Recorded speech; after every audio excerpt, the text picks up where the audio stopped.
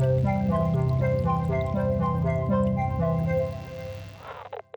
I'm Melissa. I'm Jam. And I'm a chemist. And I'm not. And welcome to Chemistry for Your Life. The podcast to help you understand the chemistry of your everyday life. Yay, I'm so excited. I am recovering from a cold a little bit, so if I sound a little nasally, that's why, just for the record. Not your fault. You're forgiven. And if I'm a little sniffly. Okay, so I'm really excited for this episode. I guess I always am excited for the episodes, but we got this question from SD Pete on Instagram. Okay. And it's really such a good question. And then after they asked it, I was laying in bed and noticed a light blinking in my bedroom. And I was like, is that our smoke detector? And then it was really in my mind. Ah. So SD Pete asked how smoke detectors work. Okay. And I think I want to expand this into a multi-part series because there's two different types of smoke detectors and there's also those sprinklers. Oh, right. You know, that go off. Yeah. And guess what? They all work by chemistry. Oh, interesting. Are you sure? I'm positive. Okay. They all work by chemistry. All right. Okay, so there's two kinds of smoke detectors. So let's talk about that. Okay. We're going to talk about one today and leave the next one for the next part. So the one we're going to leave, it basically uses a light to sense particles. Fairly straightforward. We can talk about it in the next episode. Okay. The other kind is called an ionizing smoke detector. So it's a little bit more complicated, and that's where we're going to zoom in today. And is the ionizing one more of what most of us have in our homes, or does it really vary a lot?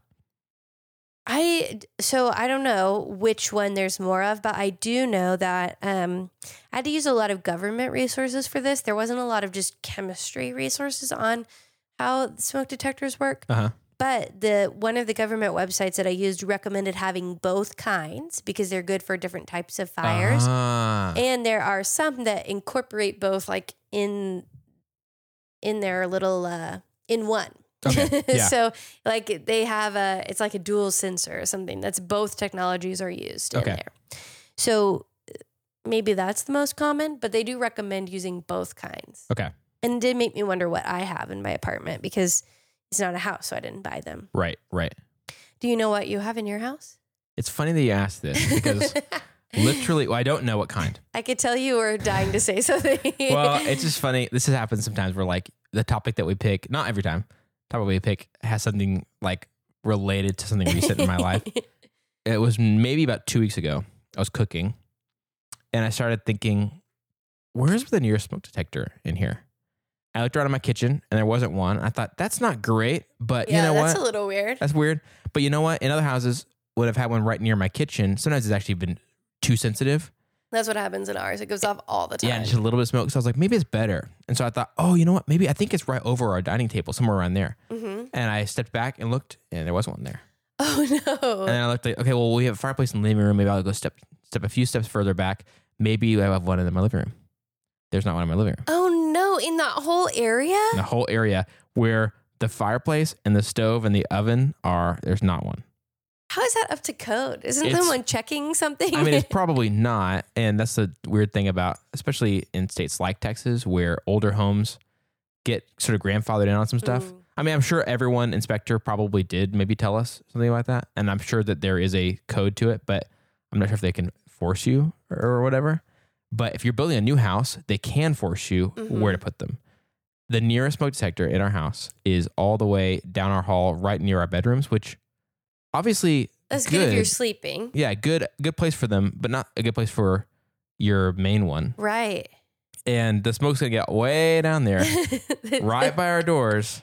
And then we'll be made aware of it. It'd be better if we were made aware of it sooner. Yes. So I'm interested in this topic. Okay. And I'm interested because I will probably soon be in the market right. for some new smoke detectors. You probably should purchase some. Yeah, I think so. Okay, so we're going to talk about the ionizing smoke detector, but now I want you to just like pause that, hang it up on a hook. Okay.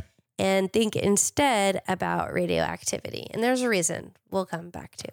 Radioactivity. Okay. Yeah. So what do you know about radioactivity? What I know is from the show Chernobyl. Oh, I didn't watch that show. Oh, I thought it was going to make me too sad. It's really good. It is sad though, but it's really good. Okay. I feel like my understanding is that there's a lot of instability with some element. I feel like I've heard the term like uranium and a few other like, isn't it like specific isotopes of atoms that they use of a substance that makes it good for those conditions? There's certain ones that are naturally radioactive. Okay. Yeah. Okay. And that there are like particles like flying in different directions and stuff like that. Like, okay. Yeah, that's true. There's a sentence in that show where the guy basically says there are atoms of this element, like basically firing all directions like bullets, making tiny holes in everything in this radius. And it's like he's trying to convince him it's a serious deal. And it works for me. It worked for me. I was very convinced that it was serious. But that's kind of it. I just know that's bad. I know you can measure it with the Geiger counter stuff or whatever. That's actually not a bad starting point. Okay. I think the idea of things flying around, like sort of all atoms all the time are shooting around in all directions. Right. So right. that I'm like, but right. And I don't know what context he was talking about it in, but it's the instability and things kind of shooting out is not a terrible mental picture to have. Okay. So when I talk about radioactivity in chemistry, I think about an atom that's unstable, like you said, and it usually is breaking down or releasing energy in some way to become more stable. Okay.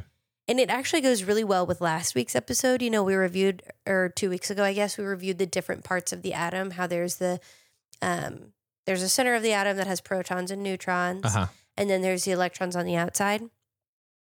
So that comes into play because when atoms break down, they are in radioactive decay. Oftentimes they're literally losing parts of themselves. And sometimes their identities change. If they lose those protons, their identities can change. Right, right. So that's kind of a big deal. Yeah. Okay, so that's in radioactive decay. The way I phrased it here is they essentially lose parts of themselves and they can change identity. And it just as kind of a broad overview, they can lose energy, neutrons, protons, electrons, and they sometimes as a result become a different atom. Okay. So they can lose anything. They can give off anything kind of. Dang, wow. I know. And there's lots of different types of radioactivity or radioactive decay, but they're typically becoming a more stable atom with each breaking down or emission of energy. Okay, that makes sense. They want to be stable if they can. Yeah. Okay. They're trying, it's sort of like a desperate attempt to be stable. And there are some... I mean, I identify with that yeah. so much. And there are some elements that like they start out really unstable and they'll break down into something else that's more stable, and then it breaks down further, you know? So one of the things we're talking about today is actually a byproduct of another thing breaking down. Okay. So, and it will break down into something else that's also radioactive, you know? So it can keep breaking down. Okay. So there's different kinds of radiation, different things that are emitted, but today I want us to focus on 2 things which relate to today's topic. So those are alpha emissions and gamma emissions. Okay. Did you hear about either of those in the Chernobyl? I think I heard about gamma in Chernobyl. That's the most common one. And gamma also finds its way in pop culture in other ways, like, you know, Bruce Banner, Hulk. Gamma radiation is how his whole origin story comes about. Oh, I did not know that. Yeah.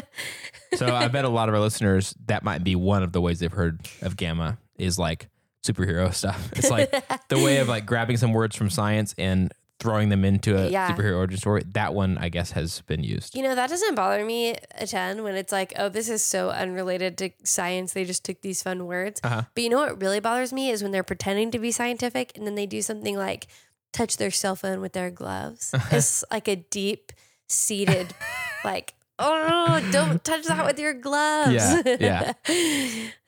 So that kind of like, oh, you're just making this science fiction. You're acknowledging that it's fiction. That's fine. Yeah. But when they're doing scientific things and they touch their phone with their gloves, I'm like, I don't know if I can watch this. Yeah.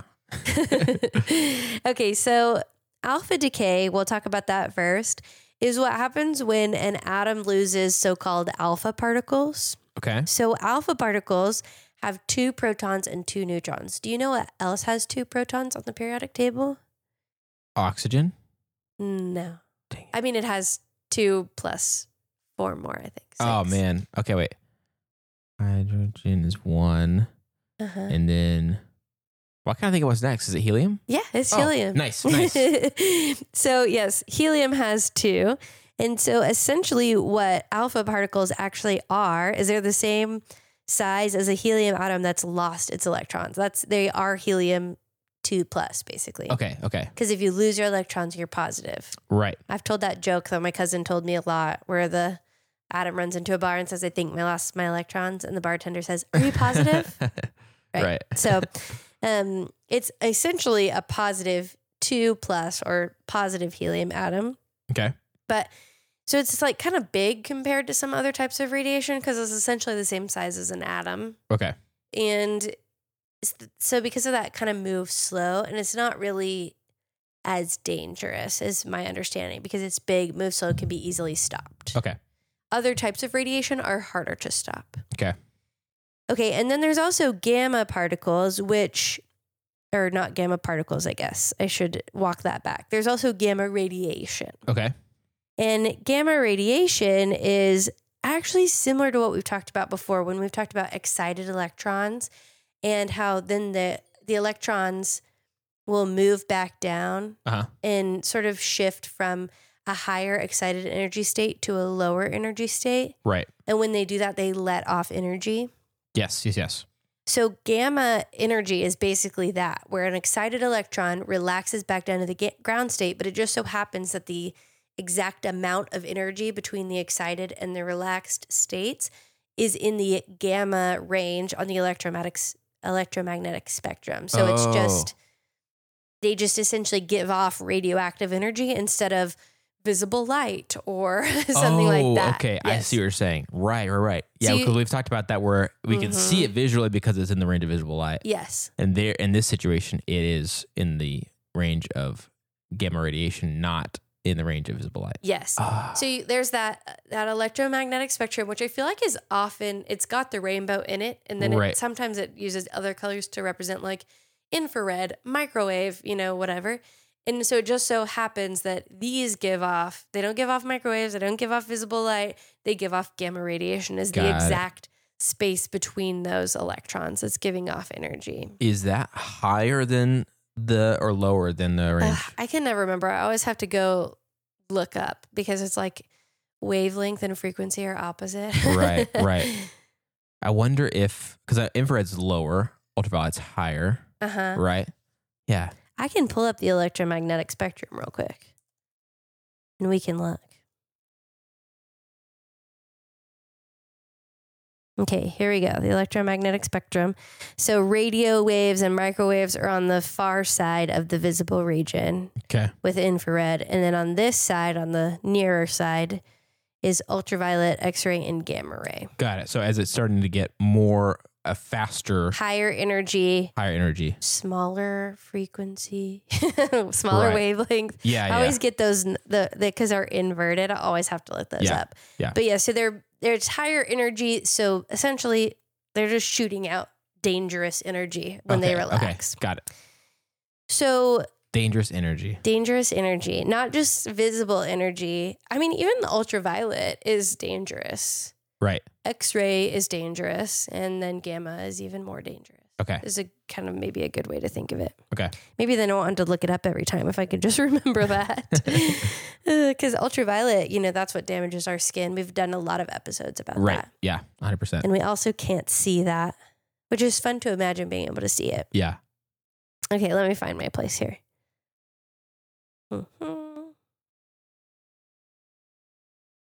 Okay, so we've gone over the 2 sort of types of radiation that are going to come into play. And I don't know if I hit this hard enough, but with alpha radiation, with the alpha particles and the alpha decay, when you're losing those 2 protons, the original atom that's giving off those 2 protons and 2 neutrons, it's changing identity. So it's breaking down into something else. Right. So in the case of smoke detectors, which you're probably like, what does this have to do with smoke detectors? Yeah. It's like, are they detecting radiation in our No. homes? Hopefully not. They're generating radiation. Oh. I know. Okay. But it's safe. Okay. Okay, so in the case of smoke detectors, safely protected inside your smoke detector, there is a little bit of radiation happening. Okay. So it's small, it's a protected space. I sort of got conflicting information and I couldn't find a good scientific paper on this. Mm-hmm. Some said that there's gamma and alpha particles. The other said only alpha particles. I keep saying gamma particles, but I guess I just mean gamma energy. Okay. Okay. So gamma decay and alpha decay, I've heard both of those. And I also heard just alpha. Okay. To me, just alpha or primarily alpha radiation makes the most sense because it'd be really easy to stop that from leaking out. Right. But it also is a very small amount. So maybe because it's so small, it's not really dangerous to have that in our smoke detectors. Okay. But it is safe. Okay. So in our enclosed space of our smoke detectors, there is usually like some kind of metal. And in the very center of the metal is a little bit, like 100 nanograms or less of something called americium. I never know how to say those. Okay. It's an element, and it's a radioactive isotope of the element. Okay. And there's just that little bit of it. And in addition to that, there's a positively charged plate and a negatively charged plate. So like an anode and a cathode, if you want to use the fancy words for it. Okay. So what happens is the americium emits alpha, possibly also gamma particles. And when those are emitted and they interact with the air, it will ionize the air, the molecules in the air. Okay. So it kind of bothers me when people are like, oh, it ionizes the air because the air is nothing, you know? Right. Right. Like what atoms is it? Yes. Yeah. So the atoms that are in the air become ionized, which sort of the way I picture it in my mind is like, oh, we're shooting out these positively charged heliums, basically, and they come into contact with something else and they can take the electrons from that thing. And then now that thing is positively charged and it's going to try to go, get something. And so now we have all kinds of different electrons being shifted around back and forth, making some positive ions in the gaseous molecules in the air and some negative ions. Okay.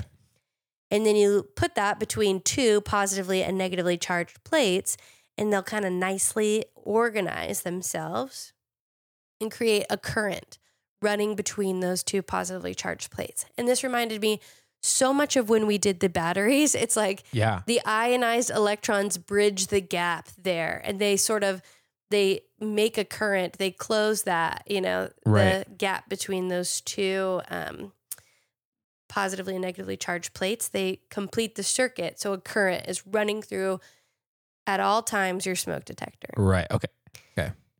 Now, when smoke particles start to move through the air and get into our smoke detector, they'll start to interact with those ions and disrupt those ions. Okay.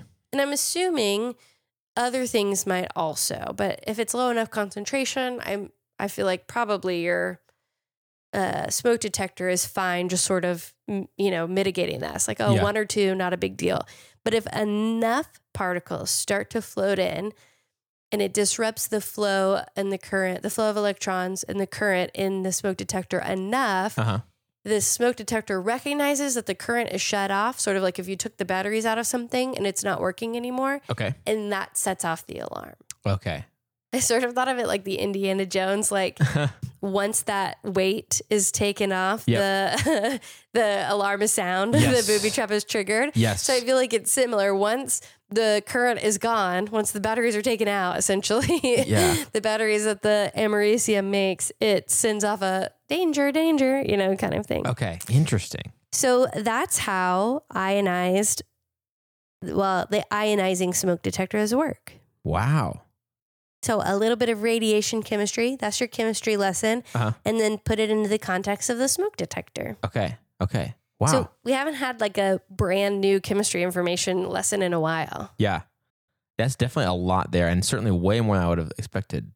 I know. Smoke detectors. What do you think you thought happened in them? I guess I thought there was some specific element that maybe it could like kind of detect for in smoke, that like maybe isn't already in the air, but that might not really be true. Or like, how would it detect it? I mean, how, other than something like this where it interrupts the circuit, Well, I can think of one other way, but I won't tell you till next week. Okay. Right. But I mean, like, that's just one of those things where like, that answer served me fine for a while. Like, oh, there must be something in smoke that I can tell. But clearly, I couldn't really bridge the gap very much. That's so crazy.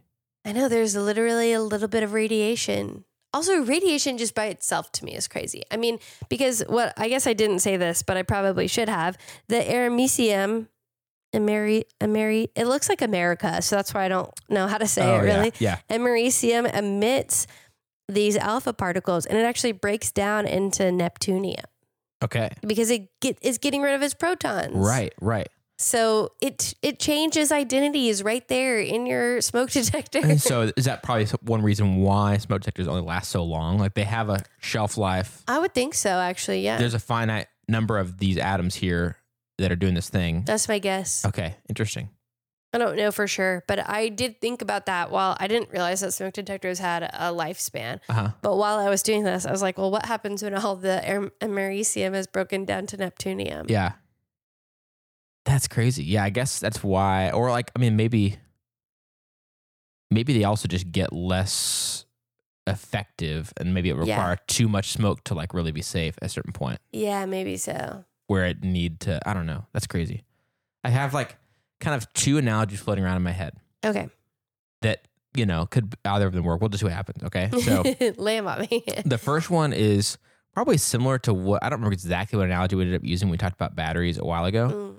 But, there's just there's a flow of something like say traffic, and if something interrupts that, then it's messes everything up. If it halts the flow, then that's something that we've all experienced the downside of. And so it's not that hard to imagine that happening in like this very like electron subatomic, whatever way, where there's a flow is happening and if something interrupts it, it's detectable. Yeah. And you could have something set it off. So if those smoke particles that are starting to float up and get in with the air, the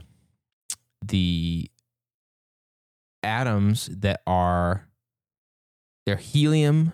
Wait, sorry. Let me start over. The atoms of the Americium. Yeah, I think.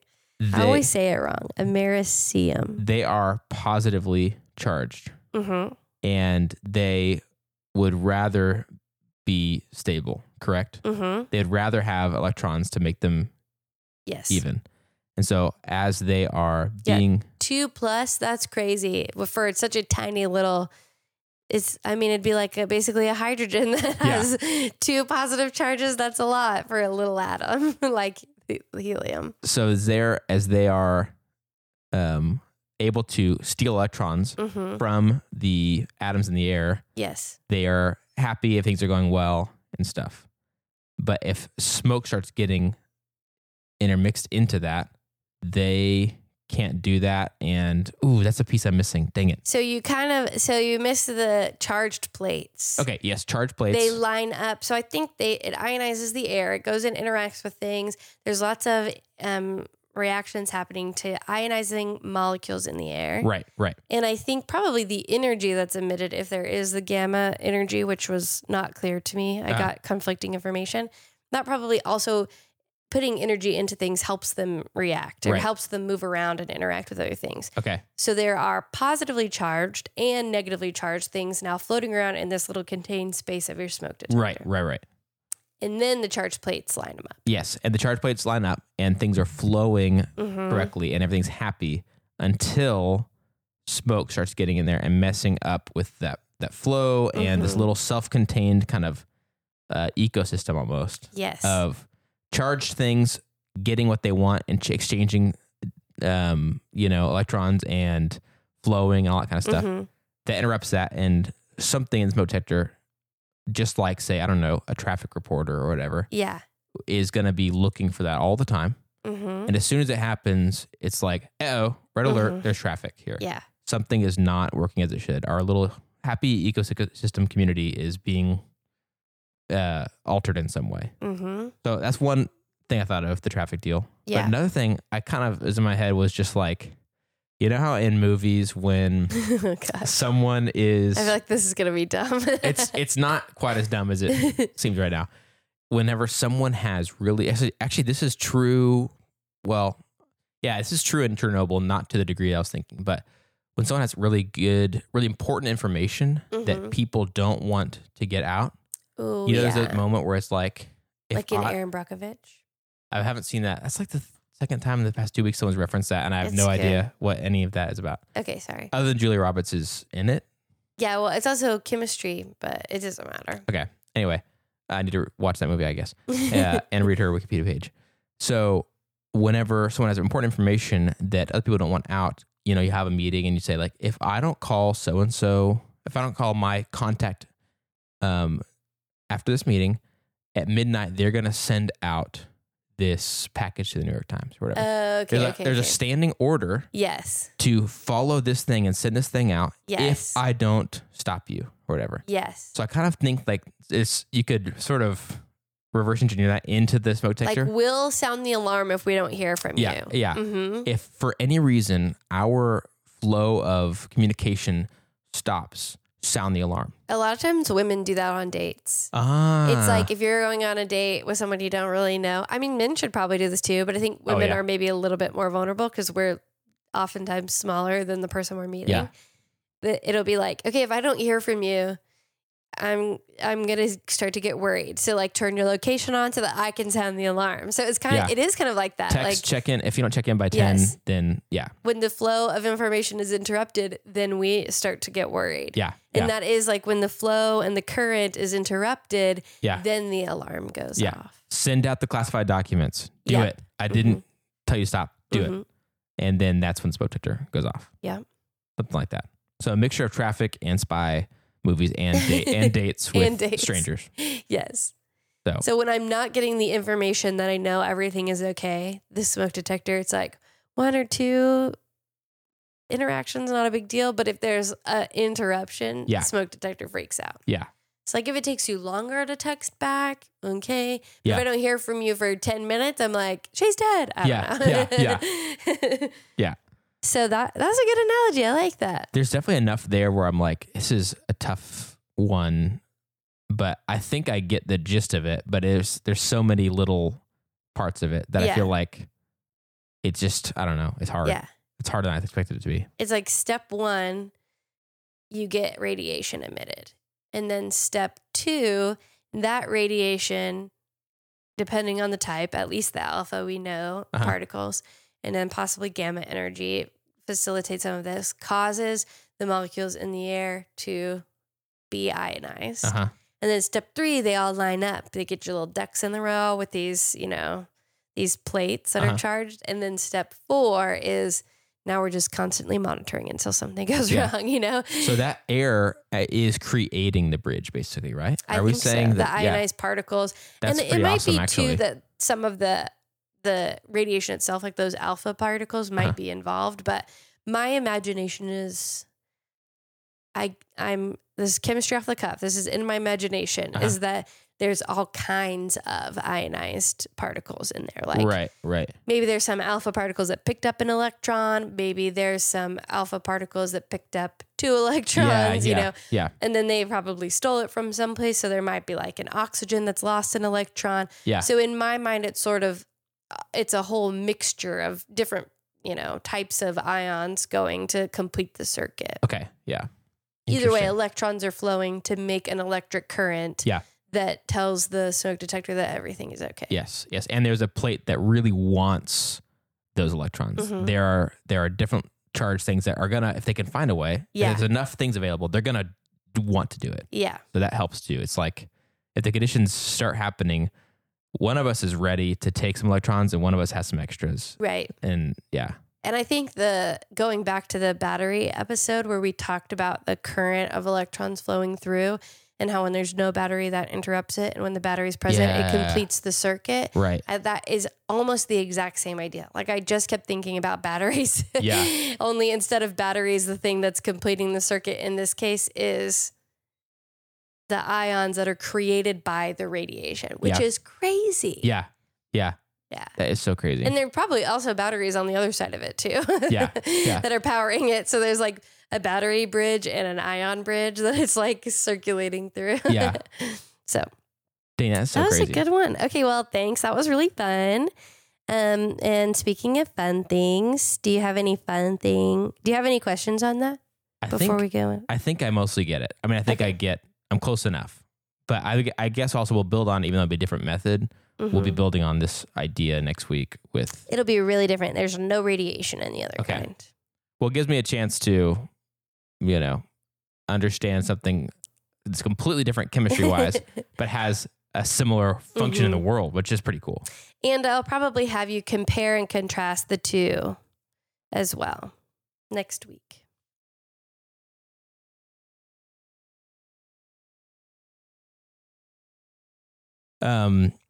You asked me if I had something fun for my week. Okay. Well, I think the biggest highlight is that we've been trying to find a time for my mom and my brother to come visit from Abilene.